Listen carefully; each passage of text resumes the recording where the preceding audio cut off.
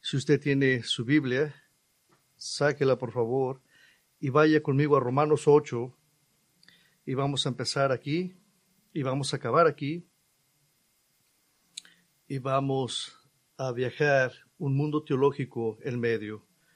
Este es nuestro último mensaje de introducción al milenio y simplemente para decir lo que viene enseguida, para la próxima vez, no el otro domingo, sino para el otro mensaje, vamos a hablar de otras cosas que tienen que ver con el milenio. Vamos a tomar 4 mensajes que tienen que ver con esto, porque dentro del Evangelio reformado, esto no se toma muy en serio. Así que quiero que tenga una confianza suprema en el venidero reino de Cristo en la tierra, y la próxima miniserie expondrá los principales argumentos de la hermenéutica, métodos de estudio de la Biblia y la teología de la visión principal en los círculos reformados, el amilenismo. Y creo que esto es un poco detallado, pero quiero que usted tenga este fundamento necesario para ponernos en el lugar de aquellos que han llegado a un punto de vista amilenial, que no hay un reino físico literal de Cristo en la tierra. Y también tocaremos brevemente el postmilenialismo, solo para dar al menos una breve comprensión de este tema. Pero esta noche quiero terminar nuestra serie introductoria que trata el tema del dualismo y tal vez dar una advertencia sobre el peligro espiritual del dualismo. Definiré el dualismo a medida que avancemos, ya que la historia detrás de él es importante para comprenderlo. Pero quiero comenzar en Romanos 8, versículo 20, muy familiar para nosotros, y vamos a volver a regresar. Porque la creación fue sometida a vanidad, no de su propia voluntad, sino por causa de aquel que la sometió, en la esperanza de que la creación misma será también liberada de la esclavitud de la corrupción a la libertad de la gloria de los hijos de Dios. Pues sabemos que la creación entera aún gime y sufre dolores de parto hasta ahora. Y no solo ella, sino que también nosotros mismos que tenemos las primicias del Espíritu, aún nosotros mismos gemimos en nuestro interior, aguardando ansiosamente la adopción como hijos, la redención de nuestro cuerpo. Ese es un texto familiar para nosotros, que nos enseña que la creación no tiene la culpa de la corrupción y el deterioro al que está esclavizada, que la humanidad es responsable del pecado que a su vez ha corrompido la creación perfecta de Dios. Y Pablo representa la creación gimiendo y anhelando el fin de los tiempos, cuando Dios redimirá a los elegidos a toda su gloria, porque entonces Dios también redimirá a la creación para que retorne a toda su gloria. Y ese va a ser un proceso. Pablo nos compara con la creación, que así como la creación gime esperando la libertad de la gloria de los hijos de Dios, en el versículo 21, así nosotros gemimos dentro de nosotros mismos mientras esperamos nuestros cuerpos glorificados. Y entendemos estas verdades. Las personas de 20 años no batallan y no gimen para que el día de su restauración llegue.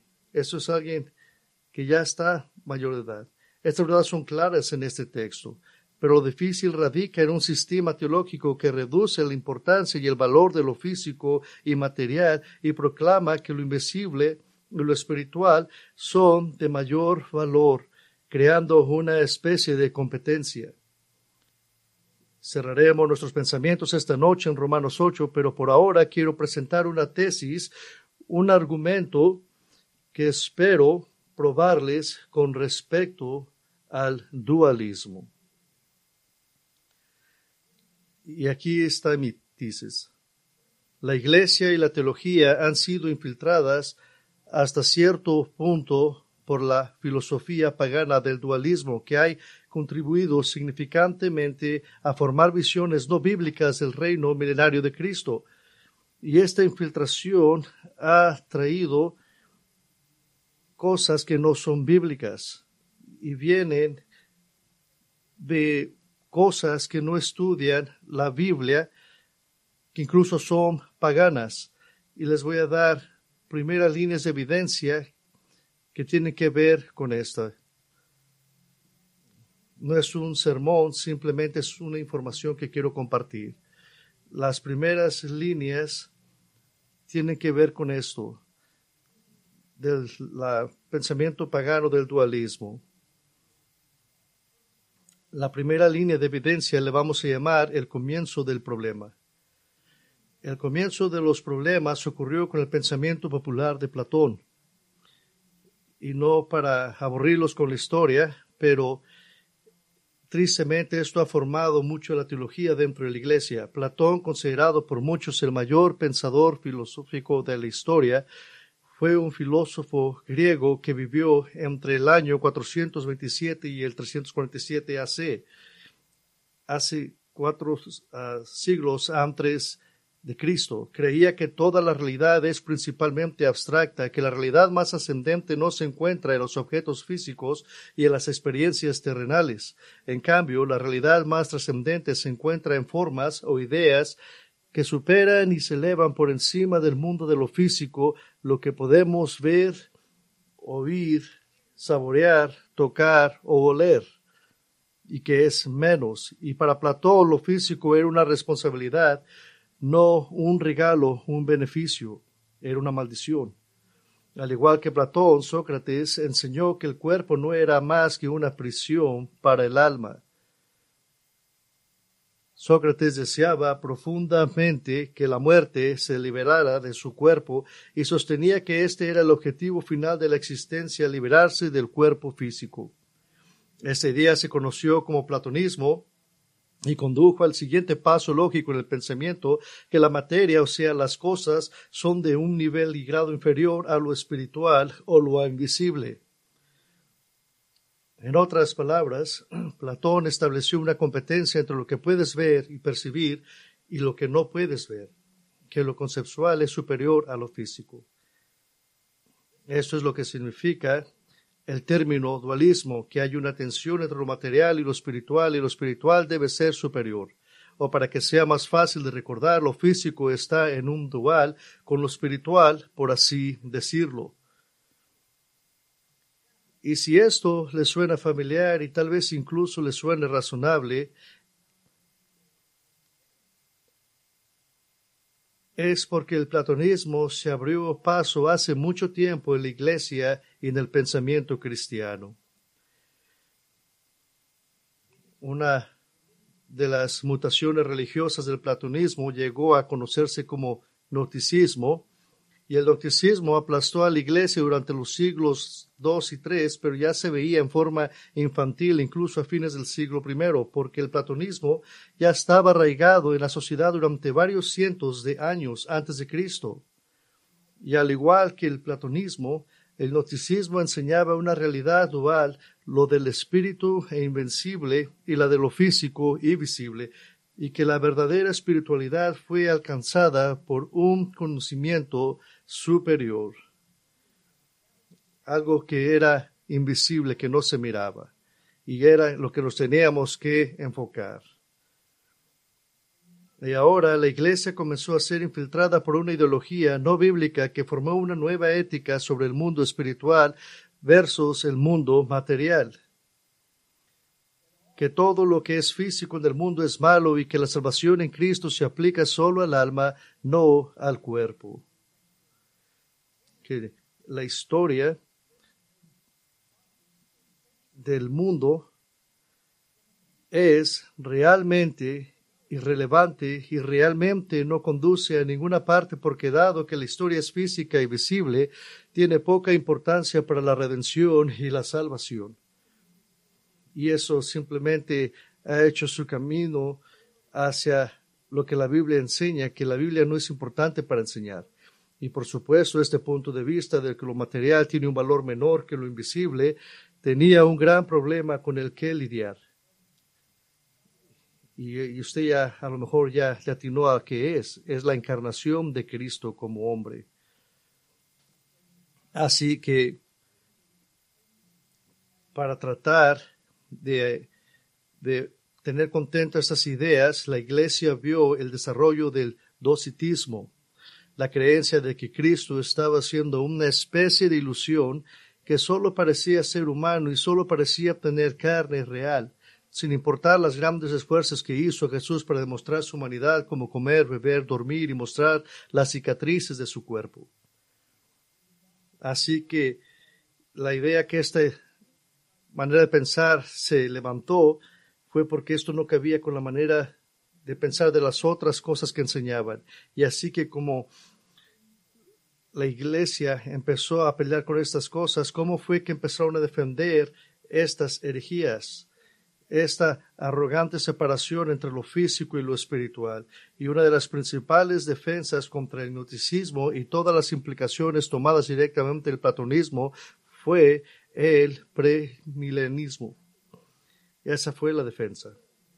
Héroes de la fe como Ireneo y Tertuliano, defendiendo firmemente la teología premilenial en un esfuerzo por luchar contra esta idea engreída de que las personas verdaderamente espirituales rechazaron lo físico y abrazaron solo lo invisible y etéreo. Ireneo se apoyó fuerte y correctamente en los libros de Daniel y Apocalipsis para construir una teología de un reino terrenal venidero. Para Ireneo, el final más lógico y bíblico de la historia redentora era precisamente eso, redentora, que Dios había creado un mundo físico y una humanidad física en Génesis que había sido contaminada por el pecado. Y en lugar de eliminar lo físico o denigrar lo material, Dios redimirá, traerá de nuevo el plan original de un mundo físico perfecto con personas físicas en un glorioso reino eterno en la tierra.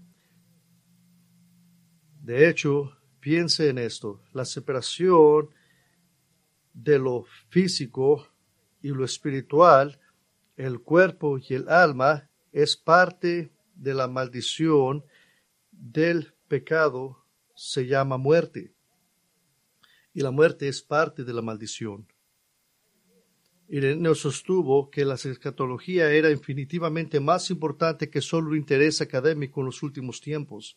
Mucho más importante, una comprensión adecuada de los últimos tiempos fue fundamental como protección contra el desmantelamiento de la unidad de las Escrituras, la unidad de los propósitos de Dios en el gran alcance de la historia y la coherencia del plan de Dios.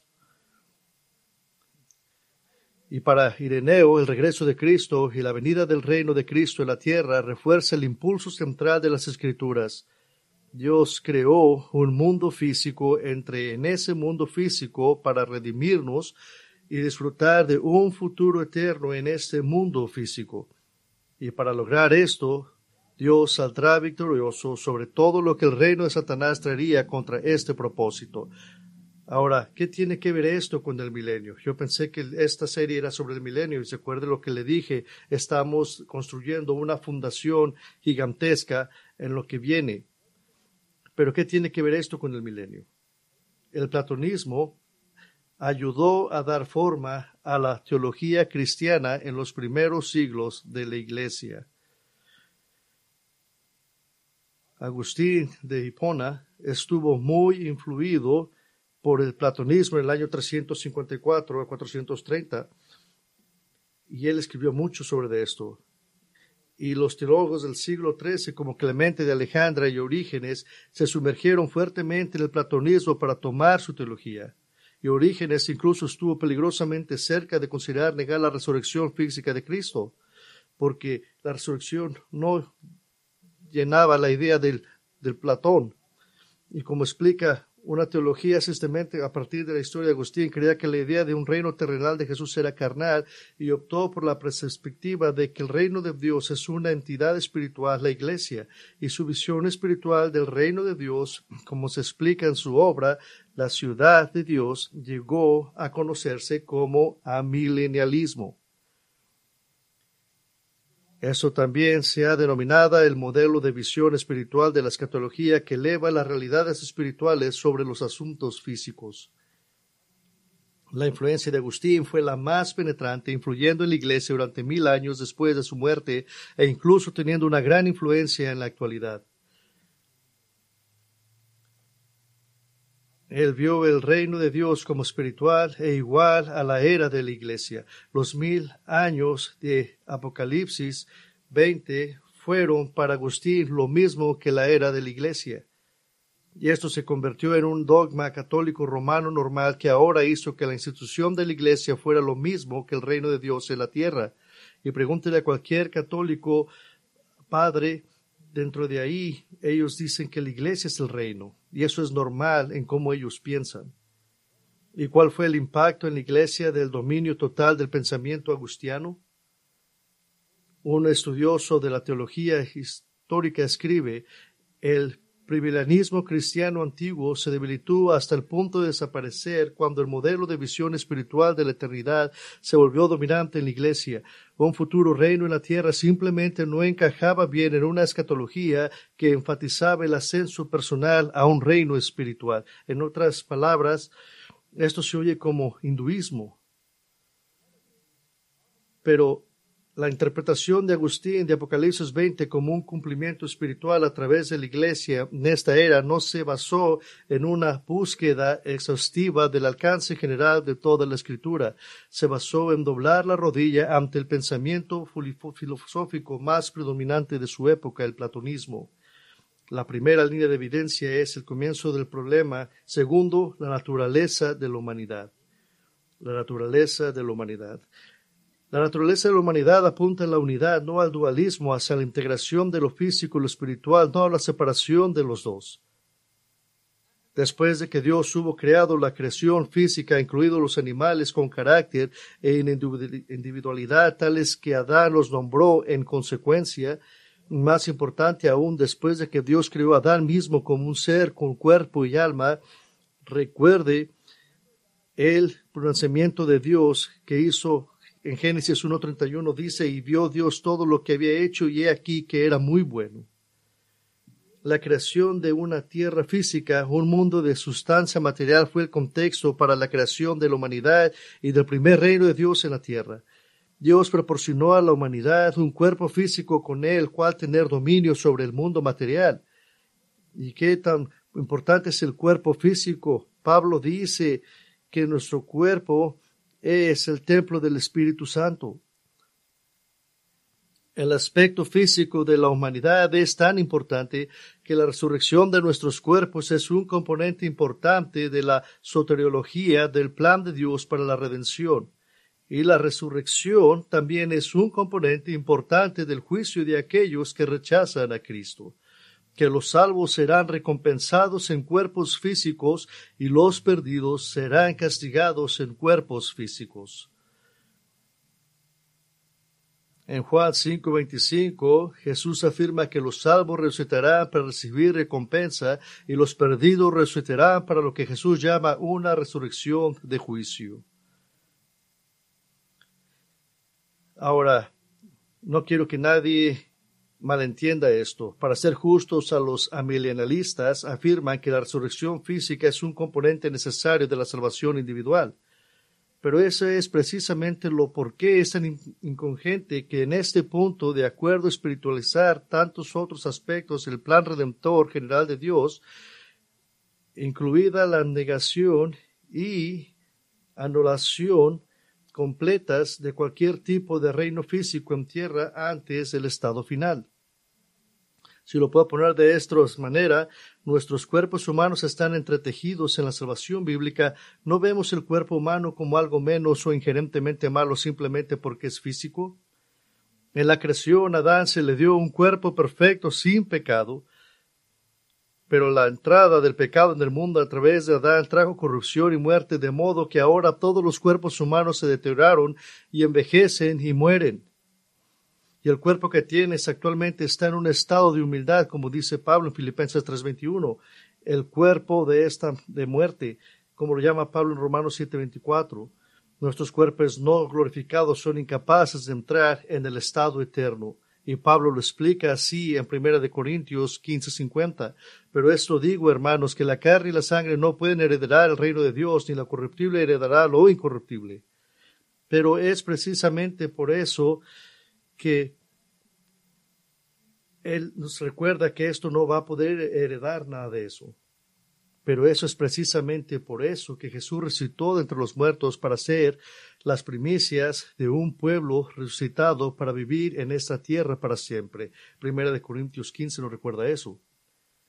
y escuche la unidad necesaria de cuerpo y alma. En 2 Corintios 5:3, Pablo comparó una existencia sin cuerpo con ser encontrado desnudo. Las grandes promesas de 1 Tesalonicenses de 4:13 son que los muertos en Cristo resucitarán. Y el 16 dice, y nosotros, los que vivimos, los que hayamos quedado, seremos arrebatados juntamente con ellos en las nubes para recibirles al Señor en el aire. ¿Y qué sucede con los cuerpos físicos de aquellos que son arrebatados? Simplemente se desintegran porque es mejor deshacerse del cuerpo menor por la existencia más pura de una experiencia no física, no material. No. En 1 Corintios 15:51, Pablo dice esto gloriosamente, una declaración gloriosa. He aquí os digo un misterio, no todos dormiremos, pero todos seremos transformados en un momento, en un abrir y cerrar de ojos a la trompeta final, porque se tocará la trompeta y los muertos serán resucitados incorruptibles y nosotros seremos transformados.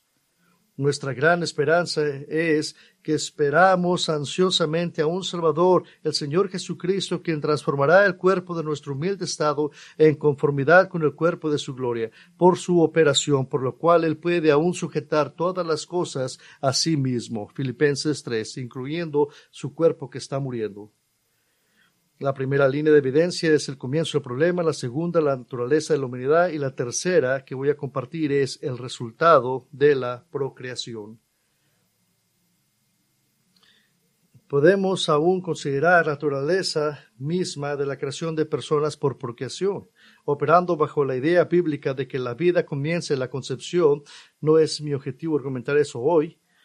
Mi observación ha sido que muy a menudo el cristiano atribuye la creación del cuerpo del bebé en el útero al proceso natural dado por Dios, de la procreación y la creación del alma, la parte inmaterial de la persona a Dios como un acto milagroso. Y eso es lo que muchos piensan dentro de la iglesia. Y hay precedente bíblico para hablar, al menos en términos generales, acerca de Dios dando el alma de una persona, pero hay otros variables involucrados. Y voy a explicar por qué. Hay dos opciones grandes. La primera opción es llamada creacionismo, sin hablar del tema de la creación original de Génesis 1. Para decir que Dios crea cada alma individual en el momento de la concepción del cuerpo. Hay buen apoyo para esto en las Escrituras. En Génesis 2:7, Dios obviamente creó el alma de Adán junto con su cuerpo, pero el caso de Adán es completamente único y realmente no puede usarse como un precedente. Eclesiastés 12:7 dice que Dios le dio el espíritu al alma de un hombre. Isaías 42:5 dice que Dios le dio un espíritu a la humanidad. Zacarías 12:1 dice que Dios forma el espíritu del hombre dentro de él. Hebreos 12:9 dice que Dios es el Padre de nuestros espíritus. Hay un buen apoyo histórico para el creacionismo de teólogos como Lactiano, Jerónimo, Tomás de Aquino y Juan Calvino. La otra opción, la segunda opción, los teólogos se les llama traducianismo, de la palabra latina que significa transferir o transmitir. Este punto de vista dice que el cuerpo y el alma son transmitidos o transferidos de los padres a los hijos por el proceso natural de la procreación, que no se requiere una intervención milagrosa directa de Dios.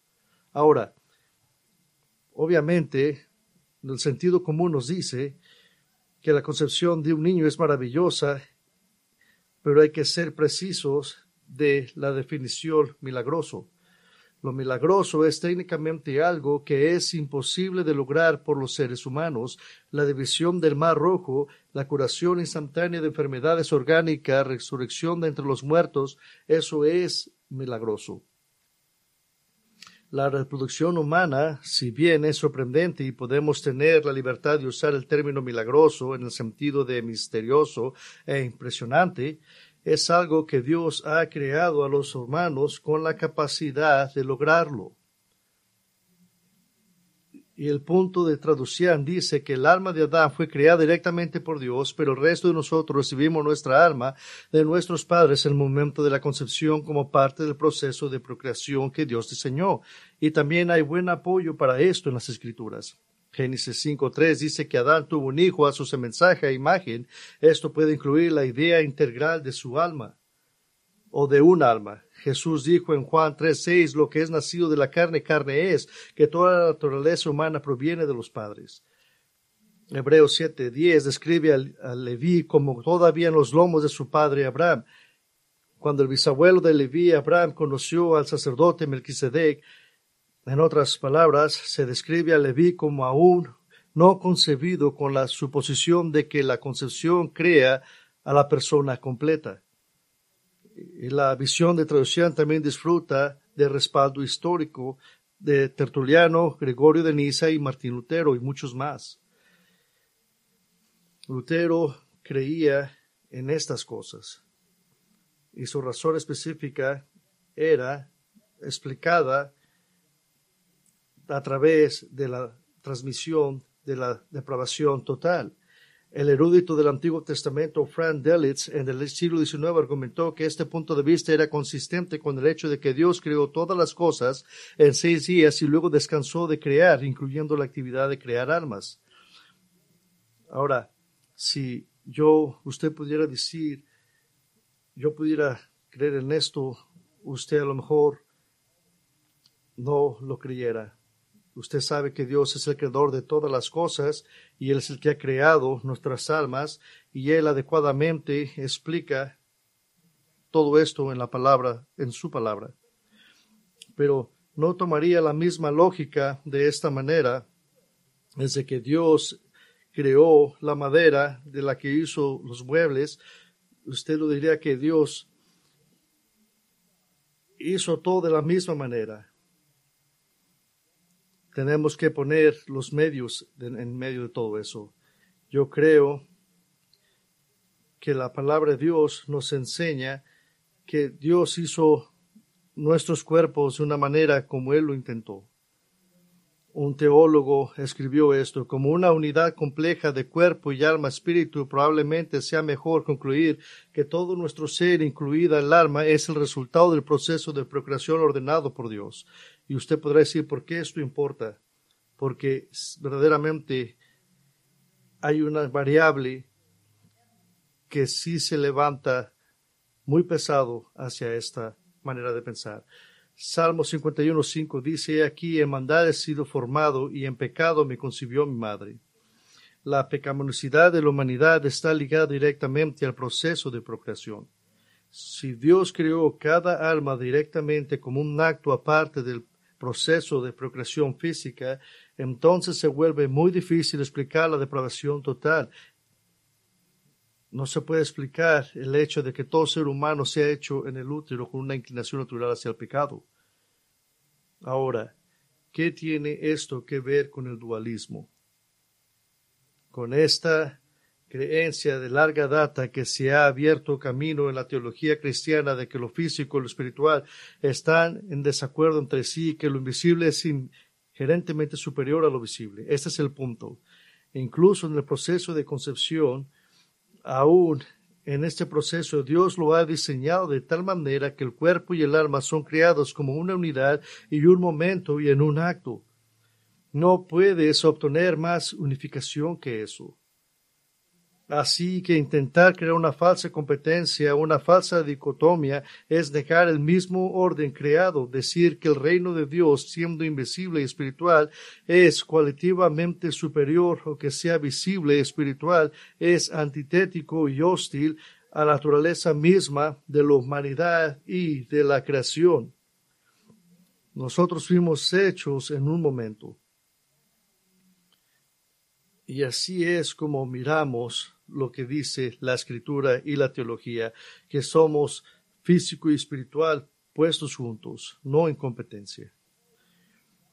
El reino de Dios incluye lo invisible y lo espiritual, unidos maravillosamente con lo visible y lo físico. Déjese lo pongo de esta manera. Celebrar con asombro y sorpresa que Amos 9 promete que en el reino milenial las cosechas serán tan abundantes y copiosas que los segadores alcanzarán a los sembradores, no es de alguna manera poco espiritual o inferior o menos, es maravilloso. que Dios se moverá para devolver la tierra al Edén que siempre tuvo la intención de ser. Es algo maravilloso para contemplar, así como siempre debió de haber sido.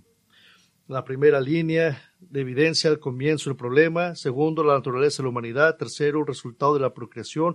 La cuarta es la corrupción de la biología. La corrupción de la bibliología. Bajo el amplio término de bibliología, incluiríamos todo lo relacionado con el estudio de la Biblia, incluyendo cómo interpretar la Biblia.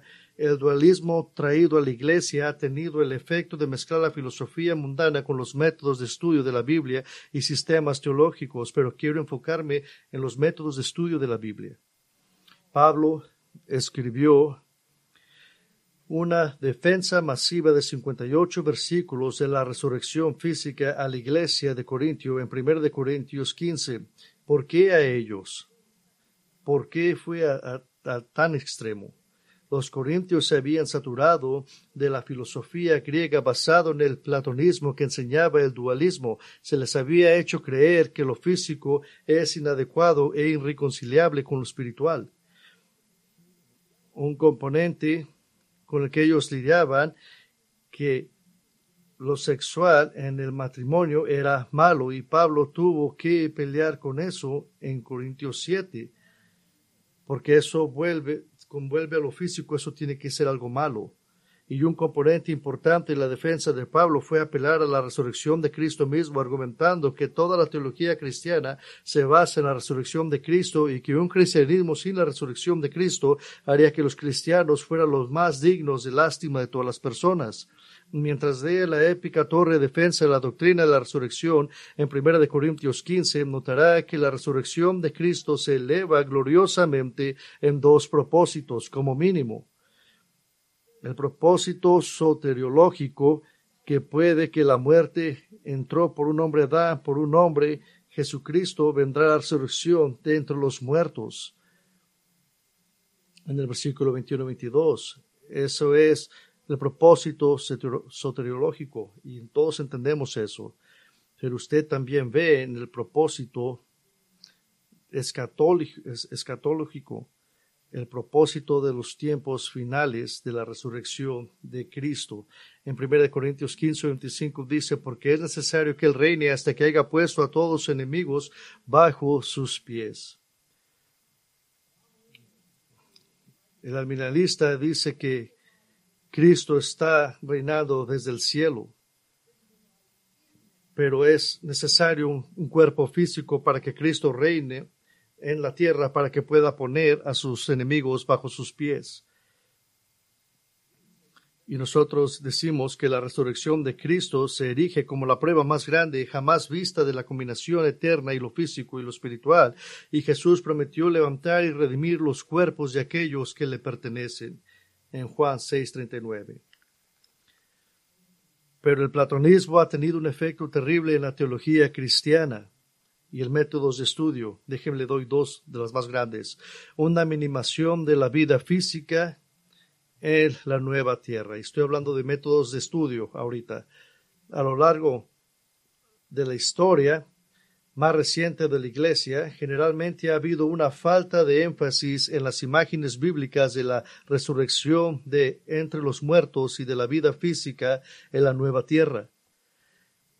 Yo le garantizo que muchos de los cristianos que usted conoce nunca han oído un sermón de la nueva tierra, de lo físico, de lo que viene en el futuro. El concepto mismo de la nueva tierra casi no se habla en muchos círculos evangélicos, y la escatología personal se reduce a cuando muera si va al cielo. Siempre es triste para mí atender a un funeral y oír a creyentes bien maduros decir, oh, bueno, al menos él está en un muy buen lugar. Pero nuestro confort debería decir está en el cielo, pero está en un cielo que va a ser simplemente mientras viene la tierra nueva, después de que ponga a todos sus enemigos Cristo debajo de sus pies, y va a venir a todos los que se han salvado a través de la de la historia y va también a condenar a todos aquellos que lo han negado y va a crear una nueva Jerusalén que va a venir del cielo a la tierra y vamos a trabajar ahí, vamos a cantar ahí, vamos a tener convivio y vamos a comer ahí, vamos a vivir y disfrutar de eso. Es mejor que decirle a alguien, no, está en un mejor lugar. Cosas como calles, como puertas, como ríos, trabajos, juego, comer, beber. Estas cosas casi se consideran como disminución de las realidades espirituales de una existencia nublada, neblinosa y etérea. Tenga en cuenta, esta percepción no se debe a la teología derivada de la Biblia, se debe a la tradición de mirar hacia abajo cualquier cosa física. Las promesas de redención y la futura realidad celestial no son la ausencia de lo físico. Un espíritu sin cuerpo no es la definición de lo último para la humanidad. Es un paso hacia atrás del mundo en y para el que Adán fue creado. La segunda cosa que afectó estas ideas fue la influencia negativa de Philo y Origen. Vinieron después de Platón. Filón, que fue judío alejandriano, que quería mezclar las mejores ideas de la herencia judía con el platonismo. Esto lo llevó a convertirse en uno de los principales defensores de las alegorizaciones de las escrituras, de encontrar supuestos significados etéreos, manifestados, superiores que están escondidos en el texto de la escritura. Y se aprendió, y Alejandría se hizo conocida como un centro de estudio de la Biblia concentrado en la alegorización de las escrituras. Orígenes, que vivió en el segundo y en el primer siglo, parte de este movimiento en Alejandría, desarrolló un sistema de ver las escrituras como una representación de la realidad metafísica del cuerpo, alma y espíritu. Escuche esto.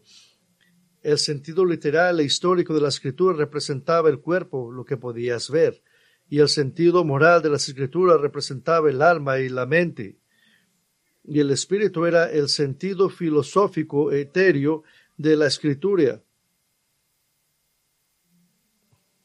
Usted puede mirar cómo lo físico degrada lo menor, y debido a estos dos efectos en la teología cristiana ha habido una consecuencia natural y da miedo de mirarla.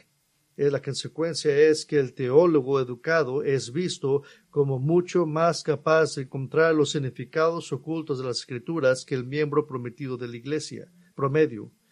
Que la gente común en la iglesia no puede entender completamente el significado de un texto sin un teólogo altamente capacitado. No estoy hablando que no hacen falta los predicadores en la iglesia que explica el texto de las escrituras en un corto tiempo, algo que a usted le habría tomado mucho más tiempo de escribir en su propio estudio. Estoy hablando de la idea de que ninguna persona normal reaccionaría a ciertas conclusiones sobre que un teólogo le haya dicho lo que supone debe de pensar. ¿Usted sabe por qué? Porque no está ahí. Déjele doy un ejemplo. Por ejemplo, un erudito en el libro de Job comenta sobre el Leviatán, el monstruo marino mencionado en Job. En contexto, Dios está desafiando a Job, quien ha cuestionado a Dios. En el capítulo 41, Dios esencialmente está diciendo, si puedes atrapar al Leviatán, luego puedes interrogarme a mí. Si puedes dominar la tierra como yo lo hago, entonces puedes poner a Dios a prueba. Simplemente Dios está usando sarcasmo hacia con Job. Leviatán era una criatura marina real con la que Job habría estado familiarizado. Pero este erudito en particular dice esto. Los lectores al menudo se confunden porque aunque Satanás es el adversario prominente de Job 1 y 2, parece desaparecer después de eso. También notamos que aunque el libro a menudo habla de la creación y la caída, hasta ahora no ha dicho nada sobre el agente de la caída de la serpiente. Una solución probable es que Satanás no ha sido olvidado, sino que ha reaparecido al final como la serpiente Leviatán. No hay nada en el texto que lleve al lector a creer esto. La única razón por que el lector pensaría esto es porque el teólogo lo dijo. Y segundo, esto viola todo el contexto de lo que Dios le está diciendo a Job. Para dar un ejemplo más relacionado con la escatología, me gustaría mencionar sobre un teólogo en particular que ha escrito un trabajo muy completo sobre la teología del pacto en los últimos años, y para ser justos, sus puntos de vista sobre el Evangelio son típicos de la teología del pacto, gloriosamente acertados y fieles a los reformadores. Pero cuando se trata del reino de Cristo, su teología lo guía en un lugar de que lo guíen las Escrituras. Característica las promesas de Dios a Israel como simplemente apuntando a una realidad mayor, pero escuche el lenguaje que usa en su cita. Y le voy a dar una cita larga y quiero que le ponga atención a eso. Aquí está. Las promesas de los profetas contribuyeron mucho a empujar las esperanzas de los israelitas más allá de su situación actual hacia algo más ideal, algo más perfecto o algo más permanente. Sin embargo, a pesar de toda la cantidad de revelación dada a Israel, fue dada a través de la modalidad del misterio y el medio de la tipología. Las promesas del reino futuro y el pacto de Mesías están todas contenidas dentro del lenguaje del reino típico, es decir, simbólico, y la revelación de la naturaleza perfeccionada a través del presente imperfecto, es decir, la naturaleza tipológica del reino de Israel y sus alianzas, constituía el misterio de Cristo. Las esperanzas mesiánicas del pueblo bajo del antiguo pacto, por lo tanto, estaban comúnmente restringidas a una versión idealizada de su existencia presente. Vieron el Mesías trayendo la victoria sobre las potencias extranjeras, reconstruyendo su templo e invitando a las naciones a convertirse en judías. Y su conclusión es que todas las promesas simbólicas hechas a Israel ahora encuentran su cumplimiento en la era de la iglesia. Ahora, en primer lugar, todo esto se lo leí para que usted se diera cuenta si fue difícil de navegar, y la verdad sí es difícil de navegar. Está, en mi opinión, muy alto y muy extenso de entender, y todo el libro de este hombre es así, y esto es regularmente lo que se mira en este sistema de teología. Pero vamos a disectar estas que miramos aquí rápidamente. Las promesas de los profetas contribuyeron mucho a impulsar las esperanzas de los israelitas más allá de su situación actual hacia algo más ideal, algo más perfecto, algo más permanentemente. Nosotros estaríamos de acuerdo con esto. La gran cantidad de promesas de Israel sobre la tierra, la paz con sus vecinos, la prosperidad en sus viñedos, granjas y ciudades, y innegablemente. Sin embargo, a pesar de toda la cantidad de revelación dada a Israel, ¿qué quiere decir eso? Yo admito, es muchas promesas para Israel, pero fue dada a través de la modalidad del misterio y el medio de la tipología. Lo que acaba de decir es que todos los grandes números de promesas hechas a Israel se han dado a través del misterio y la tipología, que las promesas físicas de Israel se cumplen. Espiritualmente, no físicas. Ver también dualismo. Lo que está diciendo es esto: las promesas del reino futuro y el pacto del Mesías están todas contenidas dentro del lenguaje del reino típico, es decir, simbólico. Esto es una declaración general de que todas las promesas físicas a Israel y al mundo son simbólicas en una realidad mayor. Él no hace nada para probar esto, excepto tener una sección gigante en su libro sobre el estudio de la tipología en la escritura, que en realidad no hace nada para probar las promesas de Israel, son meramente simbólicas. Y dice también esto: la revelación de la naturaleza perfeccionada a través del presente imperfecto, es decir, la naturaleza tipológica del reino de Israel y sus alianzas, constituirá el misterio de Cristo. Déjeme le interpreto esto. Simplemente acaba de relegar todo el reino de Israel a tipología o a simbolismo. Las esperanzas mesiánicas del pueblo bajo el antiguo pacto, por lo tanto, estaban comúnmente restringidas a una versión idealizada de su existencia actual. Vieron al Mesías trayendo la victoria sobre las potencias extranjeras, reconstruyendo su templo e invitación a las naciones a convertirse en judías. Pero ¿sí entendió lo que dijo? lo que cualquier judío cristiano llamaría un insulto, las esperanzas mesiánicas del pueblo estaban comúnmente restringidas a una versión idealizada de su existencia presente. ¿Por qué? Porque esto es lo que Dios le dijo.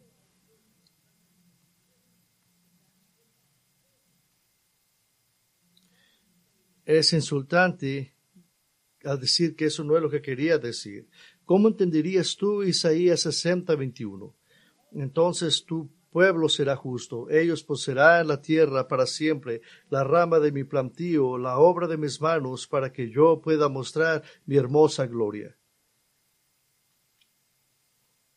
Otro teólogo que relega las promesas hechas a Abraham e Israel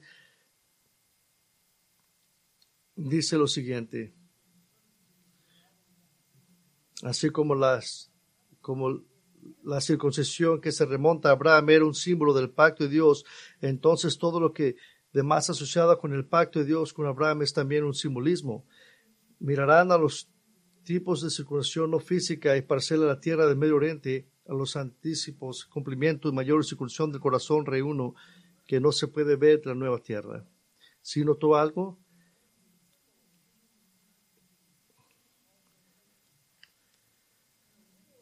Y un Israel literal, lo que está autor llama insultantemente una parcela de tierra en el Medio Oriente, es solo un símbolo de la nueva tierra. Esto no es un método de estudio de la Biblia, esto es un sistema de creencias que se remonta a Platón, ahora impuestos a la Biblia. Sola Escritura es nuestro único estándar de verdad.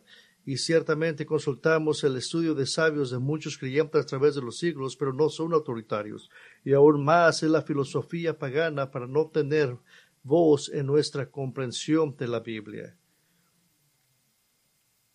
Las escrituras dicen lo que significan y significan lo que dicen. Tomar un tema tan masivo como la totalidad de las promesas de Dios a Israel y simplemente decidir arbitrariamente que todo es tipología, todo simbólico, es un daño inaceptable a la doctrina de sola Escritura. La primera línea de evidencia del conocimiento del problema, la naturaleza de la humanidad, el resultado de la procreación, la corrupción de la biología y la coherencia de la creación es la número 5. Y la última vamos a ver con la consistencia de la creación o la coherencia de la creación. Iba a predicar esto el día de los bautismos, pero con 19 minutos en mis manos no quise desperdiciar este mensaje. Si el tiempo lo permitiera, podríamos hacer una comparación relativamente fácil para mostrar la conciencia del plan redentor de Dios con respecto a lo físico. Si comparamos Génesis 1:2 y Apocalipsis 21 en la nueva tierra y en el estado final. Y podemos hacer una comparación y sin profundizar en los detalles, tanto Génesis 1 y 2 como Apocalipsis 21 destacan realidades físicas tales como naciones, vegetación, árboles, sol y luna. En Apocalipsis 21 dice que la nueva Jerusalén no tendrá necesidad del sol y luna para dar luz. Todavía existen como parte de los nuevos cielos criaturas vivientes de humanidad que obtienen dominio, plantas para alimentarse, un río desde una ubicación central, oro y joyas y el árbol de la vida. Y eso habla el libro de Génesis. Dios es consistente, Él creó un mundo físico para ser sometido y gobernado por la humanidad, y eso será el estado final también. Pero esto es ampliamente aceptado y no prueba un reinado milenario en un reino intermedio. Pero, y si todas esas realidades físicas que acabo de enumerar de Génesis 1 y 2 también están catalogadas en las Escrituras como realidades físicas en el reino milenario intermedio de Cristo.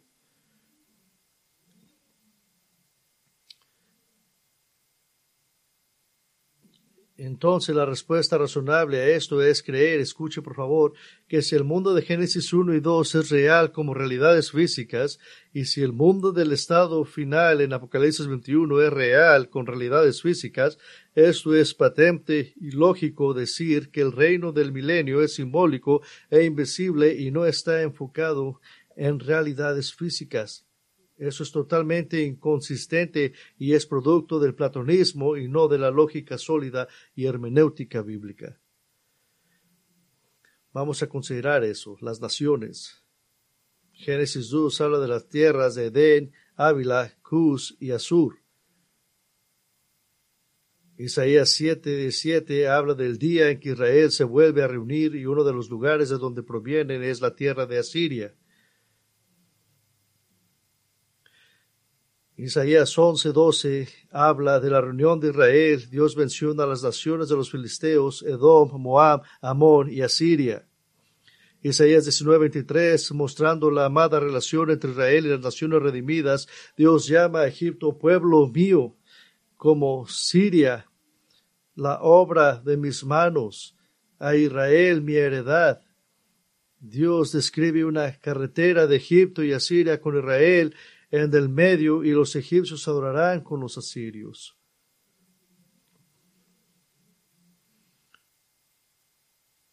Zacarías 14:6, cuando Cristo regrese, las naciones que subieron contra Jerusalén, refiriéndose a la batalla de Armagedón, vendrán a Jerusalén anualmente para adorar al Rey. Jeremías 3:17 promete que el mundo llamará a Jerusalén el trono de Jehová y que todas las naciones serán reunidas a ella, a Jerusalén. ¿Qué tal de vegetación y árboles? Génesis 1:11 dice, entonces dijo Dios, que brote de la tierra vegetación, hierba que dé semilla, y árboles frutales que den fruta sobre la tierra, según de su género semilla que ellos, y fue así. Isaías 35:1 habla de desiertos que se convierten en jardines de flores cuando el mundo ve la gloria de Dios en la tierra. Salmos 107:35 dice que en el día que Dios reúna a Israel, hará del desierto como un estanque de agua, en otras palabras, un gran verdor y una vegetación exuberante.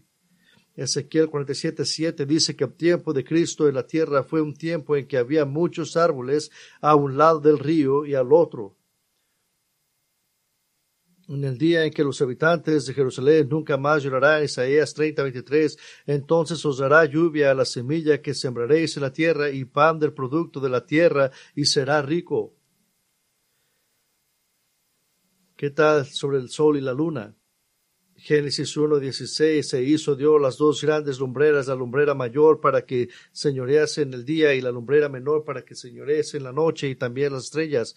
Isaías 30:26, y la luz de la luna será como la luz del sol, y la luz del sol será 7 veces más brillante como la luz de los 7 días. ¿Cuándo va a pasar eso? En el día en que Jehová venda la fractura de su pueblo y sane la herida que ha infligido. En otras palabras, cuando él recoja a Israel. ¿Por qué el sol y la luna brillarán 7 veces más? Piense en la gran tribulación.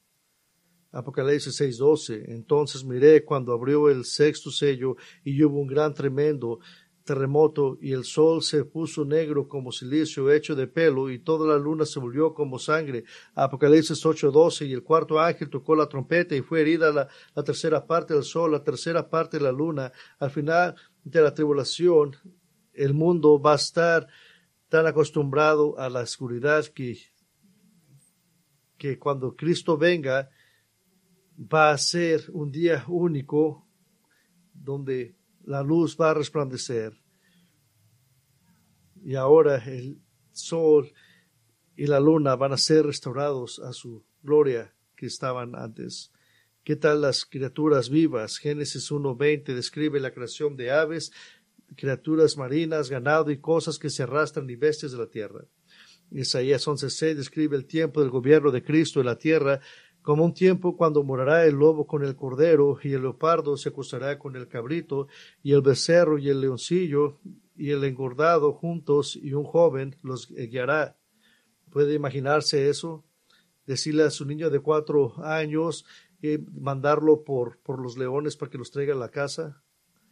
Ezequiel 47:9 describe los peces del río que vienen de Jerusalén como enjambres, y muchísimos peces, como los peces del gran mar, muchísimos. Los pescadores extenderán sus redes y traerán grandes cantidades de peces. ¿Qué tal la humanidad teniendo dominio? Génesis 1:26 dice que el decreto de Dios para que la humanidad tenga dominio sobre toda la creación. Vaya hacia Apocalipsis 5:10, los santos del cielo proclaman a Jesucristo que Él ha comprado por su muerte a personas de todas partes del mundo. ¿Por qué? Porque los hizo reinos, sacerdotes para nuestro Dios y reinarán sobre la tierra. Porque Dios ha comprado gente de todos los tiempos para ser salvos, porque ellos reinarán. Pablo proclamó en 1 Corintios 6:12 que los santos juzgarán el mundo. Simplemente va a haber necesidad de jueces cuando hay personas que necesitan ser juzgadas. Apocalipsis 24 describe los tronos de los santos y les fue dado un juicio, y los mártires de la gran tribulación vieron y reinaron con Cristo por 1000 años. ¿Qué tal de la comida abundante? ¿Se ha puesto a pensar?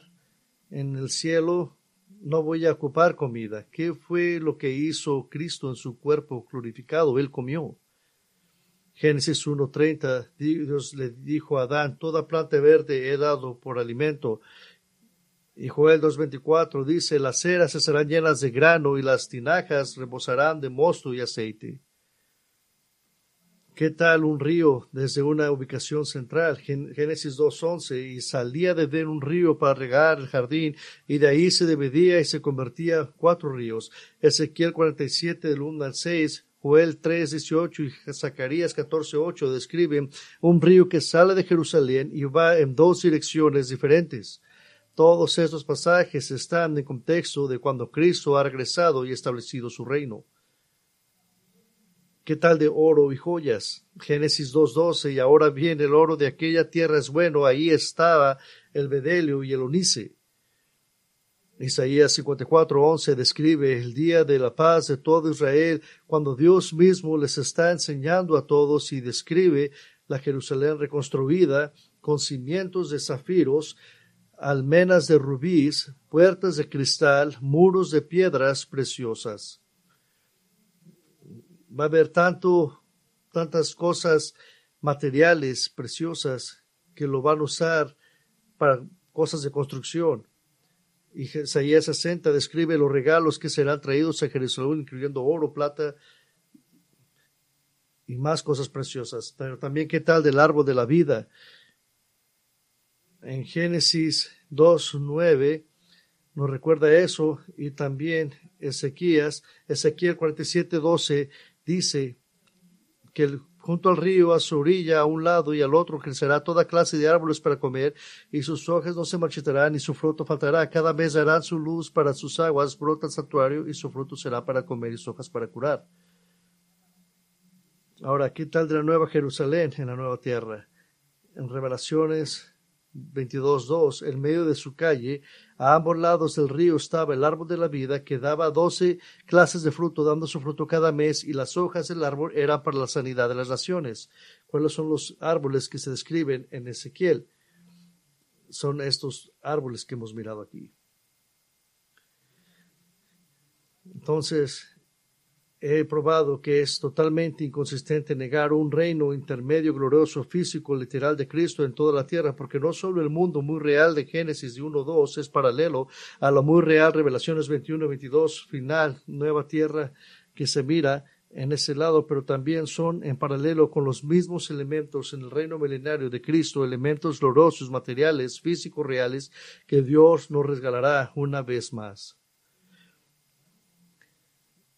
y en una forma más glorificada. Ahora podemos regresar una vez más a Romanos 8:20. Y ahora usted puede entender esta parte de la Biblia. Porque la creación fue sometida a vanidad, no de su propia voluntad, sino por causa de aquel que la sometió, en la esperanza 21 de que la creación misma será también liberada de la esclavitud, de la corrupción, a la libertad, de la gloria de los hijos de Dios.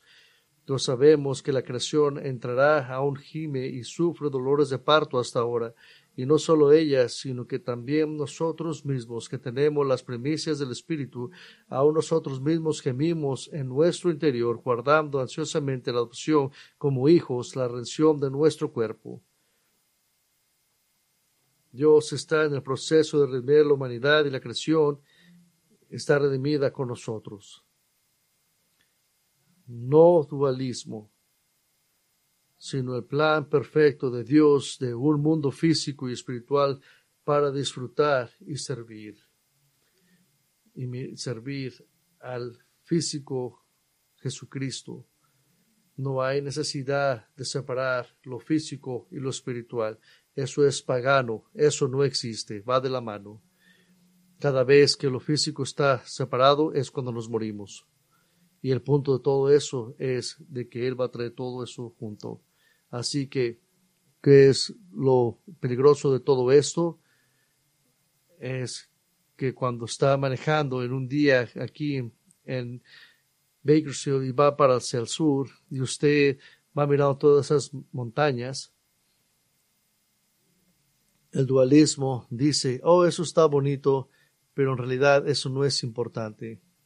La teología sana dice, eso no solamente es bonito, sino que voy a disfrutar cosas más hermosas en el milenio con Cristo. ¿Qué es lo que le da más gloria a Dios? Es obviamente lo segundo. Tenga cuidado del dualismo. No es bíblico y no es bueno para sus almas. Toda la bendición que tenemos va a ser replicada en una forma grande. Y eso es algo lo que tenemos que mirar en el futuro. Oremos. Señor, miramos y esperamos por el reinado de nuestro Señor Jesucristo. Esperamos verdaderamente donde el león se va a sentar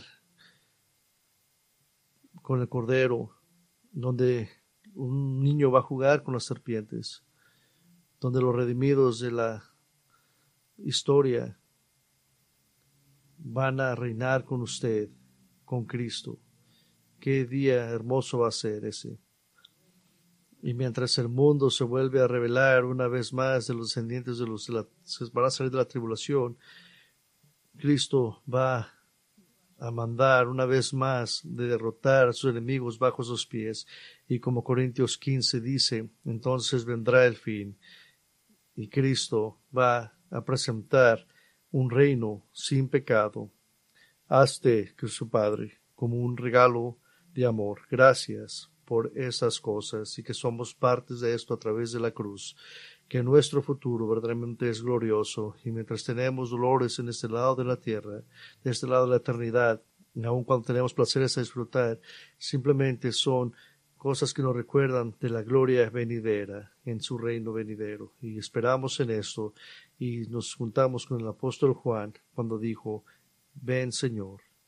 Y oramos estas cosas en nombre de Cristo. Amén.